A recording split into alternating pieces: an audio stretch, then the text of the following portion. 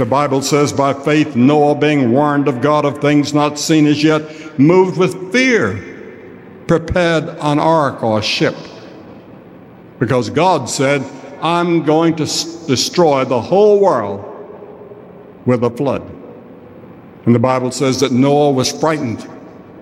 That word could be terrified. Noah was terrified when he heard that from God. And so God said, Noah, you have lived for me. You're loyal to me. In spite of all the pressures and the temptations you have, you're living a life for me. And I want to save you and your family. So I want you to start building a ship. And in the middle of all that, Noah began to preach. He warned people. He said, repent, come to God while you can. Come into the ark and be saved. There's going to come a terrible storm and an awful flood. Nobody believed him. They scoffed at him. Even the carpenters who were helping him build the ark, and he was paying them union wages, they didn't believe him. But eventually the judgment began. One day they were all laughing and talking and having their good time, and somebody said, look, go yonder. There they could see a cloud, no bigger than a man's hand, but it kept growing, and it was getting blacker and darker. And they became frightened. And God is warning us in this generation that judgment is coming. The only bright spot in the horizon that I see is the coming again of Jesus Christ. It's not going to be in some peace conference. How many peace conferences have we held in the Middle East just in our lifetime? And so many of them are broken even before they sign them. It's the hope of the prophets that one day the Messiah was going to come, the Savior was going to come and save the world. In Isaiah 66, it tells that the Lord is coming with fire and chariots like a whirlwind to render his anger and fury. In the New Testament, there are so many passages that it would take me 2 or 3 hours to read them. For example, Christ said, I go to prepare a place for you. And if I go to prepare a place for you, I will come again and receive you unto myself, that where I am, there you may be also. And then, just as he was ascending back to heaven after he'd been here, 2 angels or 2 men were dressed in white, and they were standing there. And the scripture says, ye men of Galilee, why do you stand gazing up into heaven? This same Jesus, who is taken up from you into heaven, shall so come in like manner as you have seen him go into heaven. Yes, he's going to come again. And that's the hope of the world. I see no other hope.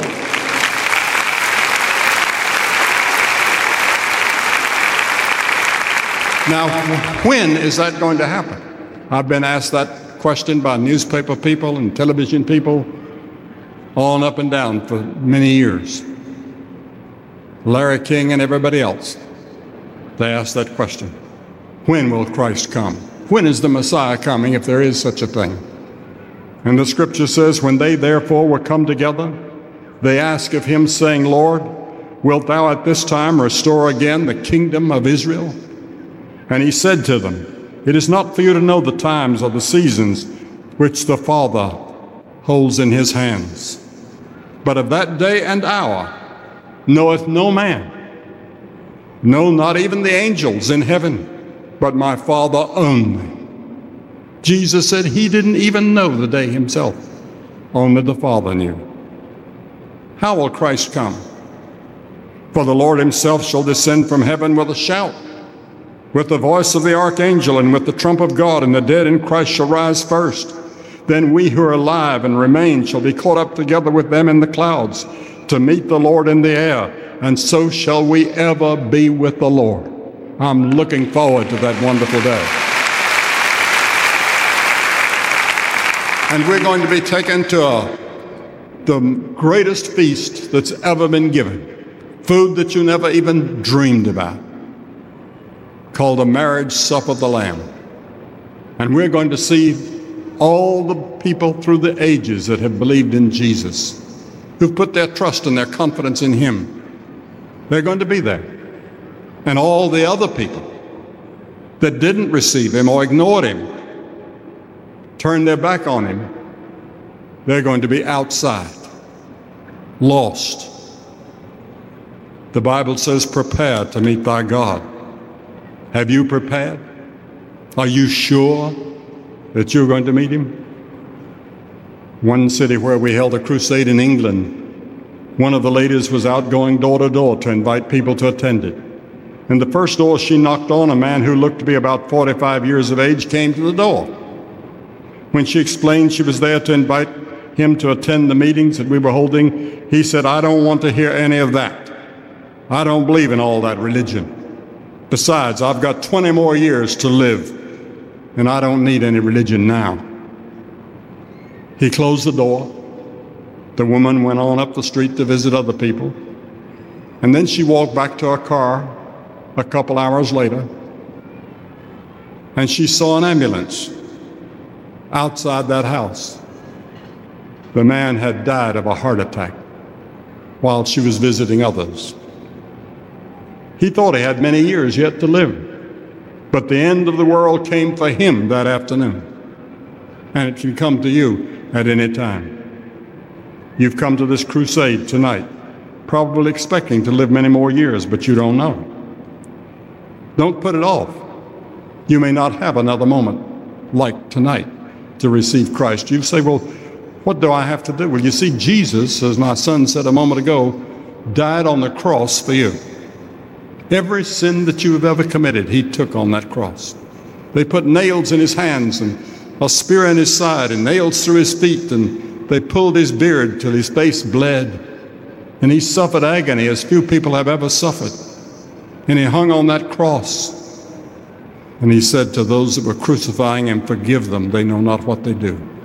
What love he had for people.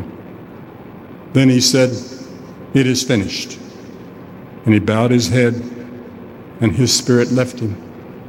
There was a little girl who was going to visit her grandparents, and she was flying alone on an airplane for the first time. Her mother had arranged for the child's grandfather to meet her at the airport when she arrived. And throughout the days of anticipation and preparation, the mother assured her daughter that she wouldn't have to worry because her grandfather would be there to meet her. When the mother put her daughter on the plane, a tear rolled down both their eyes and their cheeks when they said goodbye. The mother asked, are you scared? The little girl answered, a little, but whenever I get worried, I just think about who's going to be there to meet me, and everything's all right. Jesus is going to be there to meet you when you go out into eternity.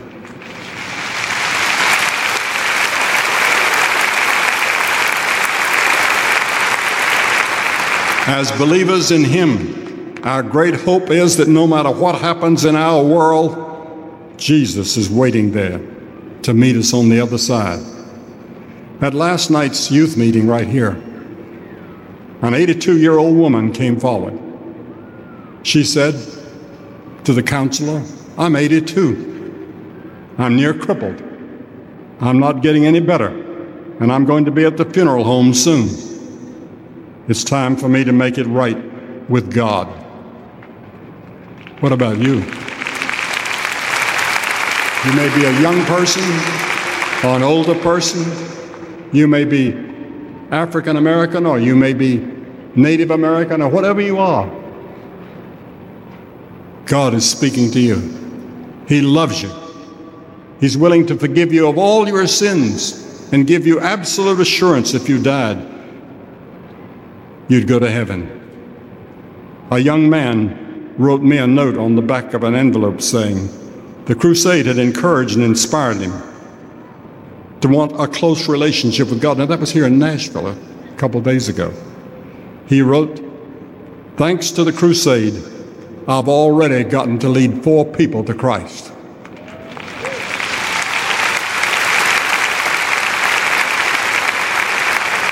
And God is giving you the same opportunity to receive Christ. You need to make a commitment tonight.